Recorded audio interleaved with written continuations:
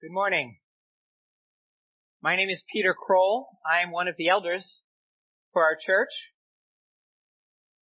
Some parts of the world are known for their technology, their athletics, or their military might. And yet other parts of the world are simply known for their excessive wealth. Just imagine what the world would be like if we didn't have Middle Eastern oil, or Swiss bank accounts, or Singaporean electronics, or Silicon Valley tech companies. Those who monitor global markets and investments care deeply for such things. And it is so easy to be seduced by the glitz and glamour of all this wealth. You see, as Christians, if you're here today as a Christian, you might be able to withstand the frontal assault coming against you, the assault of immorality and godlessness and atheism, things trying to attack you and pull you away. And we might withstand those things, and yet our hopes can still rise or fall with the stock market or the latest trade agreement. Followers of Jesus Christ need to know they have a devious enemy.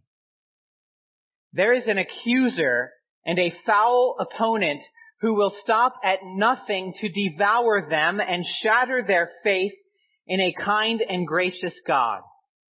This devil, this Satan, sometimes he does this devouring through a full-on assault, through persecution, through oppressive regimes.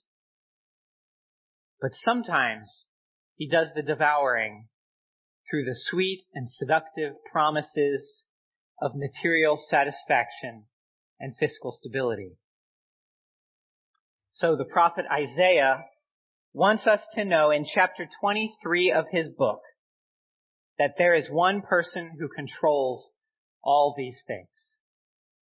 We're studying straight through the book of Isaiah. This is most of the way we teach at our church here. And so we're now in chapter 23. If you have a church Bible, it's on page 338. Isaiah wants us to know that there is one person who controls all these things.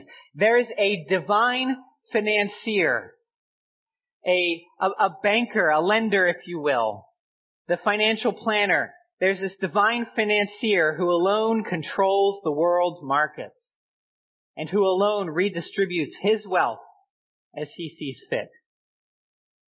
His judgments on unbelieving nations have global implications, and this ought not to take us by surprise. When he executes his judgment, it will affect us. And so our only chance of some security or stability in a tumultuous world is to plant ourselves firmly in the camp of this divine financier. We do that by drawing near to follow his Son, Jesus Christ, who himself became poor, so we in our poverty might become rich in him. So you can see in your outline, Isaiah makes 2 points, that Yahweh alone controls the global market, and second, Yahweh alone redistributes wealth as he sees fit. Let me pray, and then I'll read the first 14 verses of Isaiah 23. Father in heaven, please help us now as we study your word.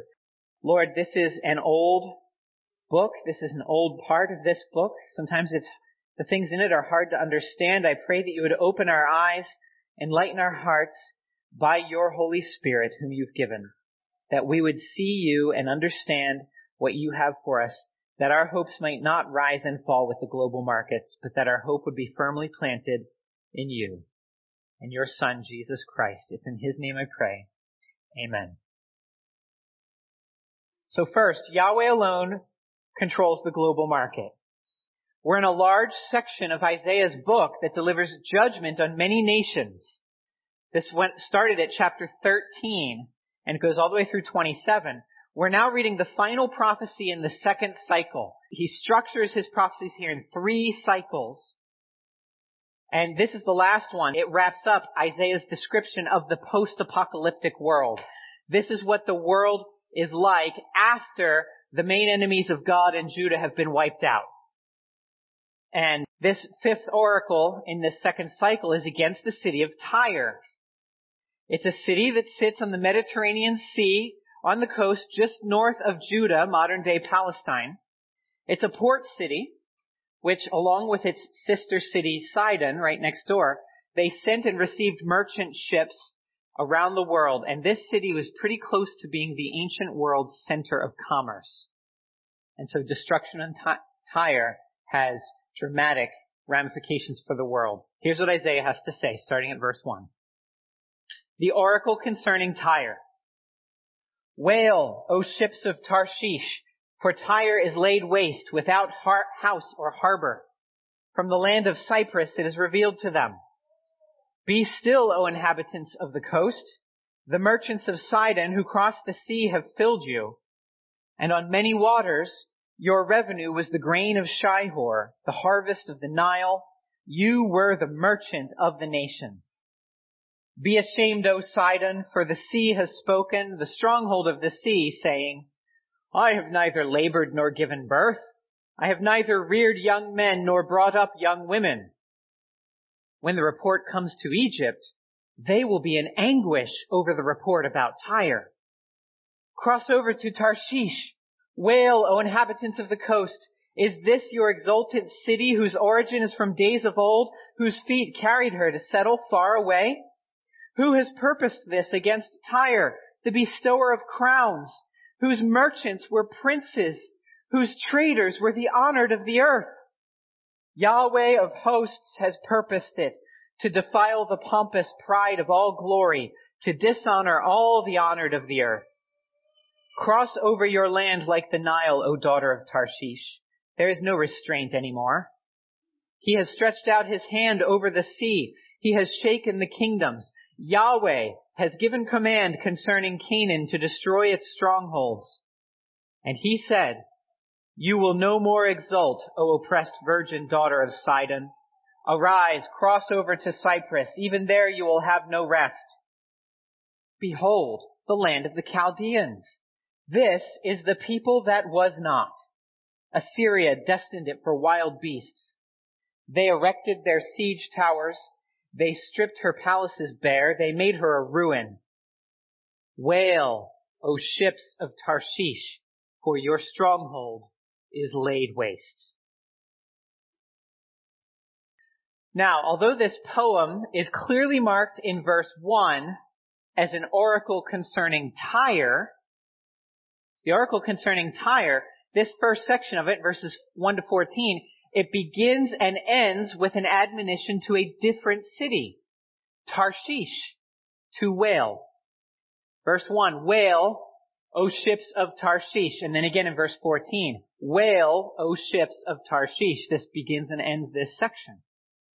Now, we don't know exactly where Tarshish was, to be honest, but our best guess is that it was somewhere in Spain,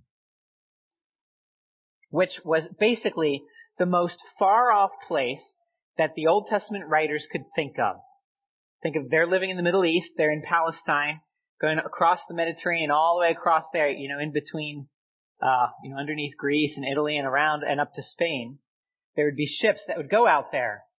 This is why in the book of Jonah, a disobedient prophet, Jonah, got on board a ship bound for Tarshish.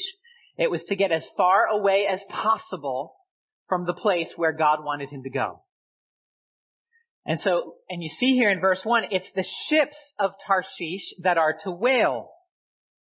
Because in the wake of the destruction of Tyre, this coastal city in the north of Palestine, in the wake of Tyre's destruction, these Tarshishian ships, I've always wanted to say that in a sermon. These Tarshishian ships have nowhere to land and to tout their wares. In the body of this poem, Isaiah has two very simple points to make. You can see A and B. He wants us to know that Tyre controls the global market, but then Yahweh controls Tyre.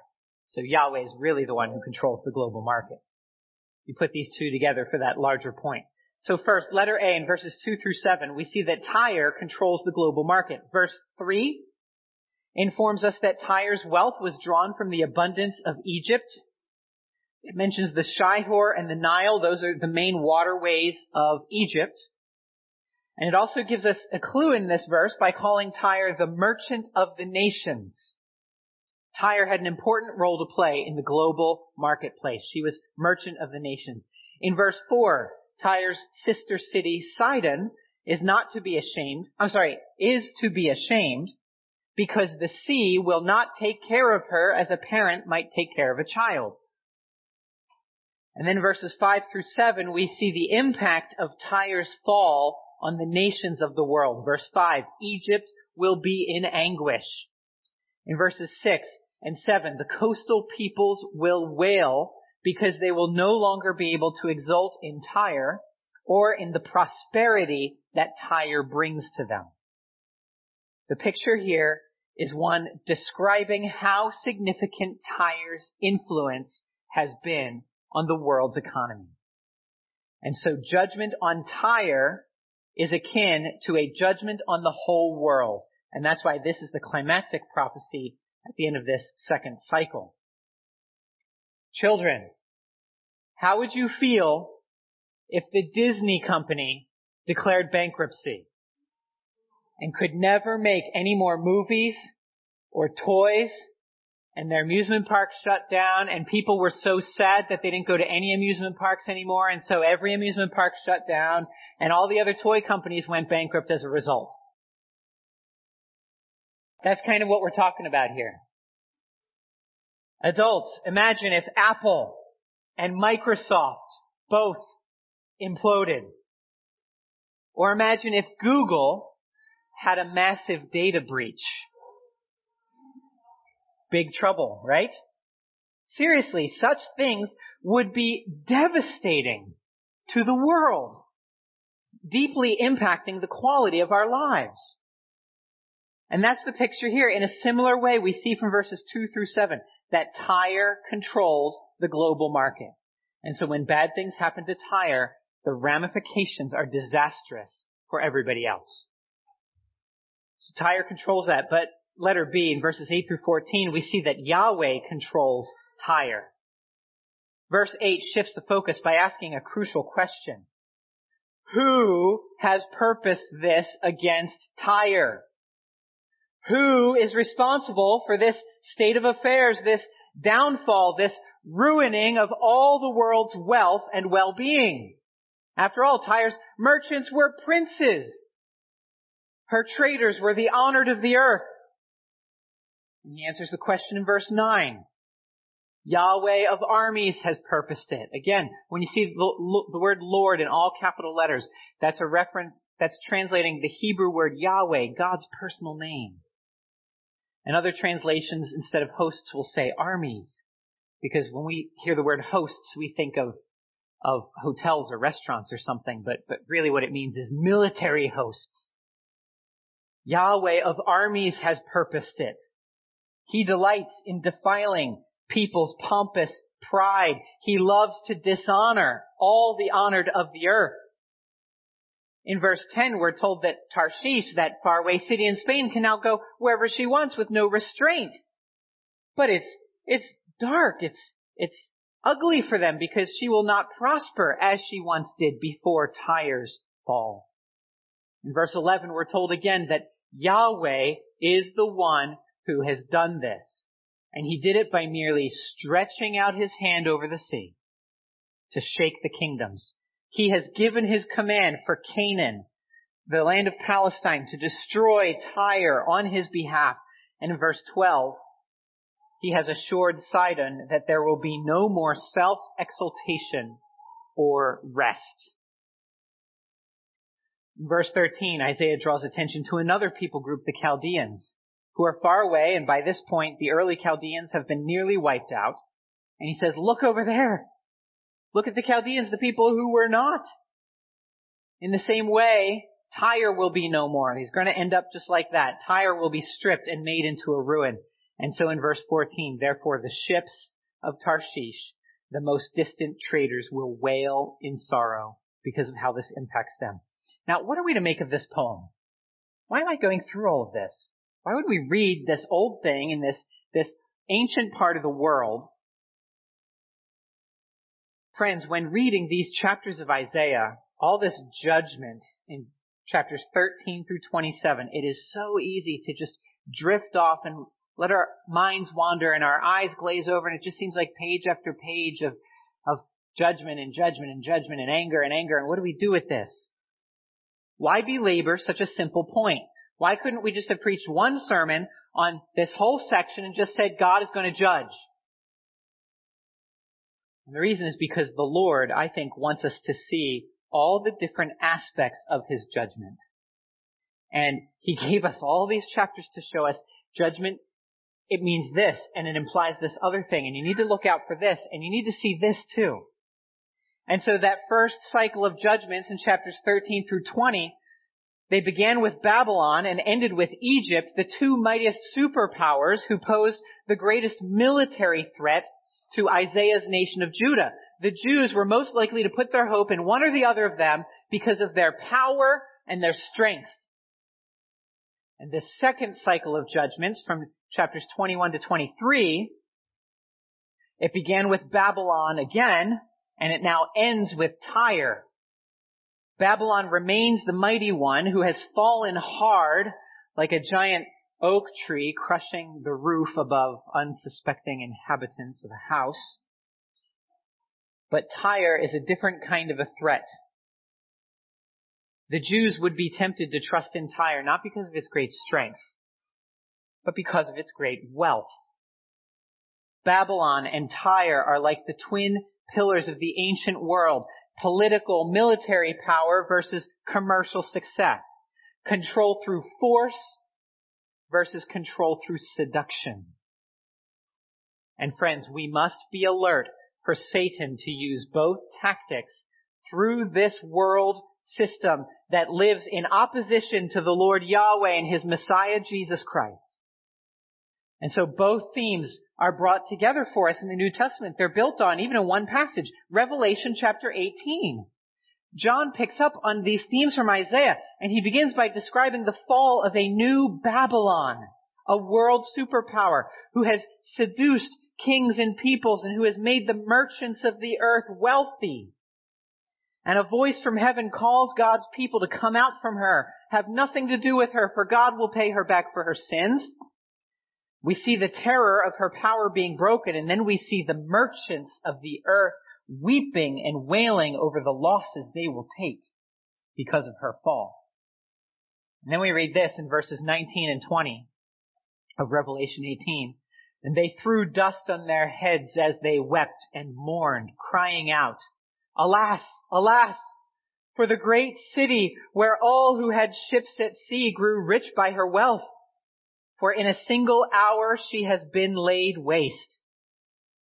Rejoice over her, O heaven, and you saints and apostles and prophets, for God has given judgment for you against her."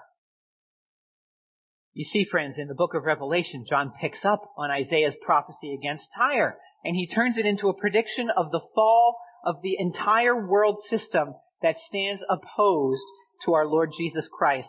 And he reminds us that we are to have nothing to do with her. This is why Isaiah matters. How does this apply? Friends, beware the seduction of the world's goods. Beware the seduction of the world's goods. Monetary security and stability are an illusion. They will not last. Now keep in mind, please, that our Heavenly Father loves to give good gifts to His children. There's nothing inherently wrong with owning a car, or a house, or a TV, or a high-functioning mobile device. As long as you see these things as gifts, and yourself as a steward, and these things are not your master, but you put them in service to serve your master, the one who controls the global market, your King of Heaven, Jesus. And as you do this, your love and your hope are directed more passionately to the Divine Financier who controls them all. Now, we're putting almost all of our data on the cloud these days. Would you be okay if that cloud evaporated and you lost all that stuff? Will you be okay if your data gets hacked? Will you be okay if you lose your stuff? Will you be okay if the largest providers of your wealth and your entertainment fall apart? And if their demise splashes onto your quality of life? Will you rejoice and be glad, for the Lord has judged her for you? Will God still be your God? Will you still praise Jesus sitting on his throne? Whether you are already a follower of Jesus or not, these questions still matter. Will your life be ruined if your 401k crashes? If your savings get stolen? If your vehicle rusts to death? Now, again, I'm not saying that you shouldn't even have these things, and I'm also not saying that you should try to invest in things that you know are going to fall apart. No, please make wise financial decisions. I'm simply trying to speak to the allegiance of your heart and the object of your affection. Beware the seduction of the world's goods. It will all be lost in the end. Yahweh alone controls the world's markets. But also, second point, Yahweh alone redistributes wealth as he sees fit. This is not the end of the story for Tyre. As we've seen in previous prophecies with Egypt, with Assyria and other nations, Tyre, just like them, Tyre will make a glorious comeback. But Tyre's comeback has a twist that none of the others have had. Let me read verses 15 through 18 to finish off the chapter. In that day, Tyre will be forgotten for 70 years, like the days of one king. At the end of 70 years, it will happen to Tyre as in the song of the prostitute. Take a harp, go about the city, O forgotten prostitute. Make sweet melody, sing many songs that you may be remembered. At the end of 70 years, Yahweh will visit Tyre, and she will return to her wages, and will prostitute herself with all the kingdoms of the world on the face of the earth. Her merchandise and her wages will be holy to Yahweh. It will not be stored or hoarded, but her merchandise will supply abundant food and fine clothing for those who dwell before Yahweh. In verse 15, we're told that Tyre will be out of commission for 70 years. And at the end of that time, Tyre would become like a resurrected prostitute, ready to seduce the world's nations once again. This is a crazy image. Verse 16, he goes on to talk about how Tyre will sing a song. He's probably quoting a well-known song of the time, the song of the prostitute. And the image here is that this prostitute went into retirement out of age or sickness or whatever. She could not do her job that she was trying to do, but now things have changed. She's gotten a little better, and she's decided she's going to make a comeback. And so this former prostitute, who's now old and wrinkled and sagging, is trying desperately to get the attention of unprincipled men once again. So she takes up a harp and wanders the streets, singing to draw attention to herself and let them know that she is once more available for hire. This is what's going on. This is crazy. In verse 17, he says, at the end of the 70 years, Yahweh will visit Tyre and resurrect her as a commercial center. She will return to her prostitution. She will give her wares to the cities of the world, making them drunk on the base material pleasure she has to offer them. But now get this, verse 18, here's the twist. Her merchandise and her wages will be holy to Yahweh. This is amazing. He's saying that Tyre will get all that stuff and she will amass further wealth, but she won't hang on to it. It's not for herself. Instead, her wealth will be used to supply abundant food and fine clothing for those who dwell before Yahweh. Her wealth will be taken away and handed over to the people of God for their well-being and to support the worship of God. So she's not restored. to worship Yahweh herself. She is restored to make a lot of money so that God can take it away and give it to his people. Now this prophecy was partially fulfilled in Ezra chapter 3. After the Jews had returned home from their exile in Babylon, we read this, verses 6 and 7. From the first day of the 7th month, these Jews, they began to offer burnt offerings to Yahweh, but the foundation of the temple of Yahweh was not yet laid. So they gave money to the masons and the carpenters, and food and drink and oil to the Sidonians and the Tyrians to bring cedar trees from Lebanon to the sea to Joppa, according to the grant that they had from Cyrus, king of Persia. So you see, Tyre is hired by the Jews to come and bring all the wealth, all the good stuff to help them rebuild their temple. Tyre's wealth would once again be used to finance the advance of God's kingdom. Here is the glorious plot twist. Tyre is restored, not a restoration to worship of Yahweh on Mount Zion, as was predicted for Egypt, Assyria, Moab, and some of the other nations, but it's a restoration to fiscal prosperity so Yahweh could steal it away and give it to his people. Now, there's a type of preaching that you might hear today called prosperity preaching, which is a type of preaching that preaches a message called the prosperity gospel, which teaches that if you only trust God enough, and if you give enough money to the church, and you pray hard enough, then God will certainly give you health, happiness, and all the wealth you need. You need a new car? Just pray 3 times, mail a check to the church, and a new car will surely show up on your doorstep. Now let me be clear, this is a false message. This is not in line with the good news about Jesus Christ that we find in the New Testament. Because the Bible teaches that life for Christians is filled with sorrow, suffering, and adversity. For those who follow Jesus, that's what happened to him, and we who follow in his footsteps should expect the same. But I do want to say this. There's at least one thing that the prosperity preachers get right, which is the fact that there is only one God, the Lord Almighty, the Heavenly Father, who is the source of all blessing. He is the source of every good and perfect gift. And though they're doing it the wrong way, they are calling people to look to God as their source of blessing. And I can't fault that in itself, though they do it the wrong way. Friends, true blessing does not come by simply pulling ourselves up by the bootstraps, by putting our nose to the grind and working overtime and staying out of trouble. No, true blessing comes when the allegiance of our hearts locks on to the triune creator of the world, God, the Father, Son, and Holy Spirit.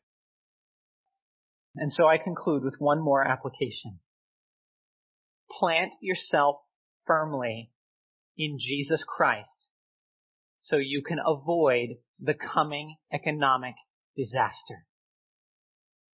Plant yourself firmly in Jesus Christ to avoid the coming economic disaster. Because friends, this thing that happened to Tyre wasn't just for Tyre. John talks about it in Revelation like I read. It is coming to the world. The world's economic system will fall apart. You see, everything, all the stuff of this world will burn. Not because it's inherently evil.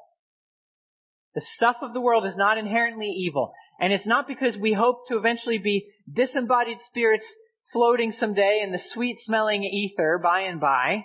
We don't need any of the ugly, evil, bad, physical stuff.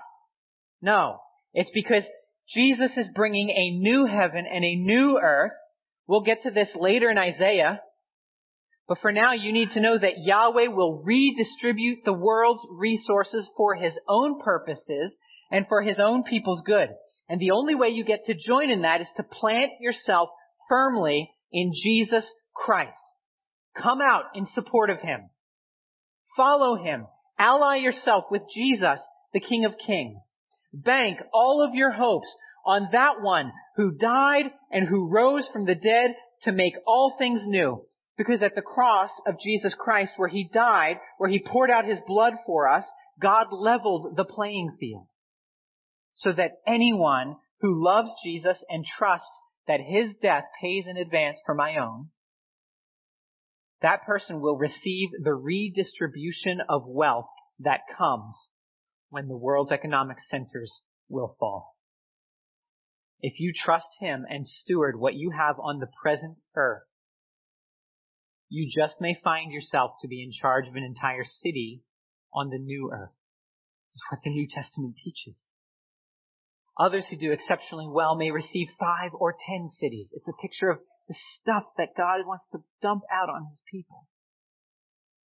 And friends, this matters now because it puts everything in perspective. Aaron and I have recently realized that our Volkswagen Jetta is on its last legs, and we've begun shopping for the next car. And as we do this, and I'm starting to enter this market, I feel the pull. I feel the seduction of the world.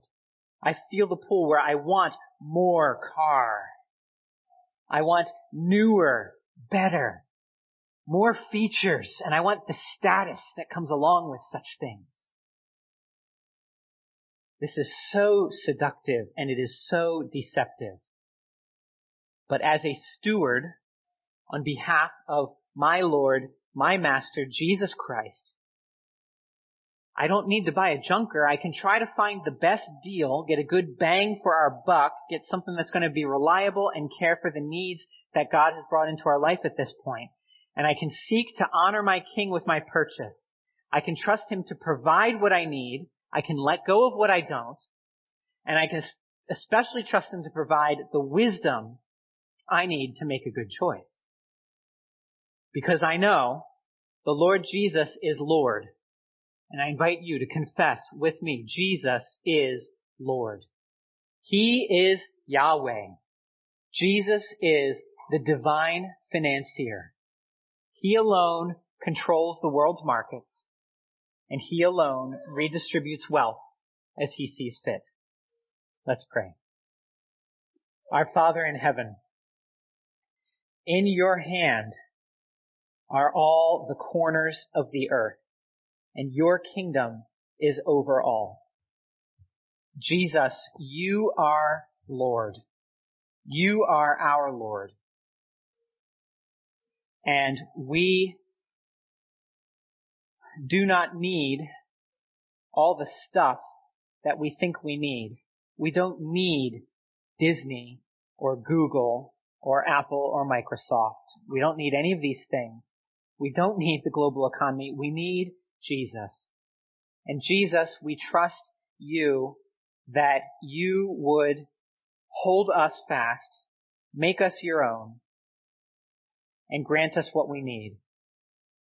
And Father, for any here who don't know you, I pray that they would see the insecurity and the instability of all the stuff that we're pursuing, and that you, Jesus, will never let us down. Jesus, may your kingdom come. May your will be done on earth as it is in heaven. Give us this day our daily bread. Forgive us our debts as we forgive our debtors. Lead us not into temptation, but deliver us from the evil one. For yours is the kingdom and the power and the glory forever. Amen.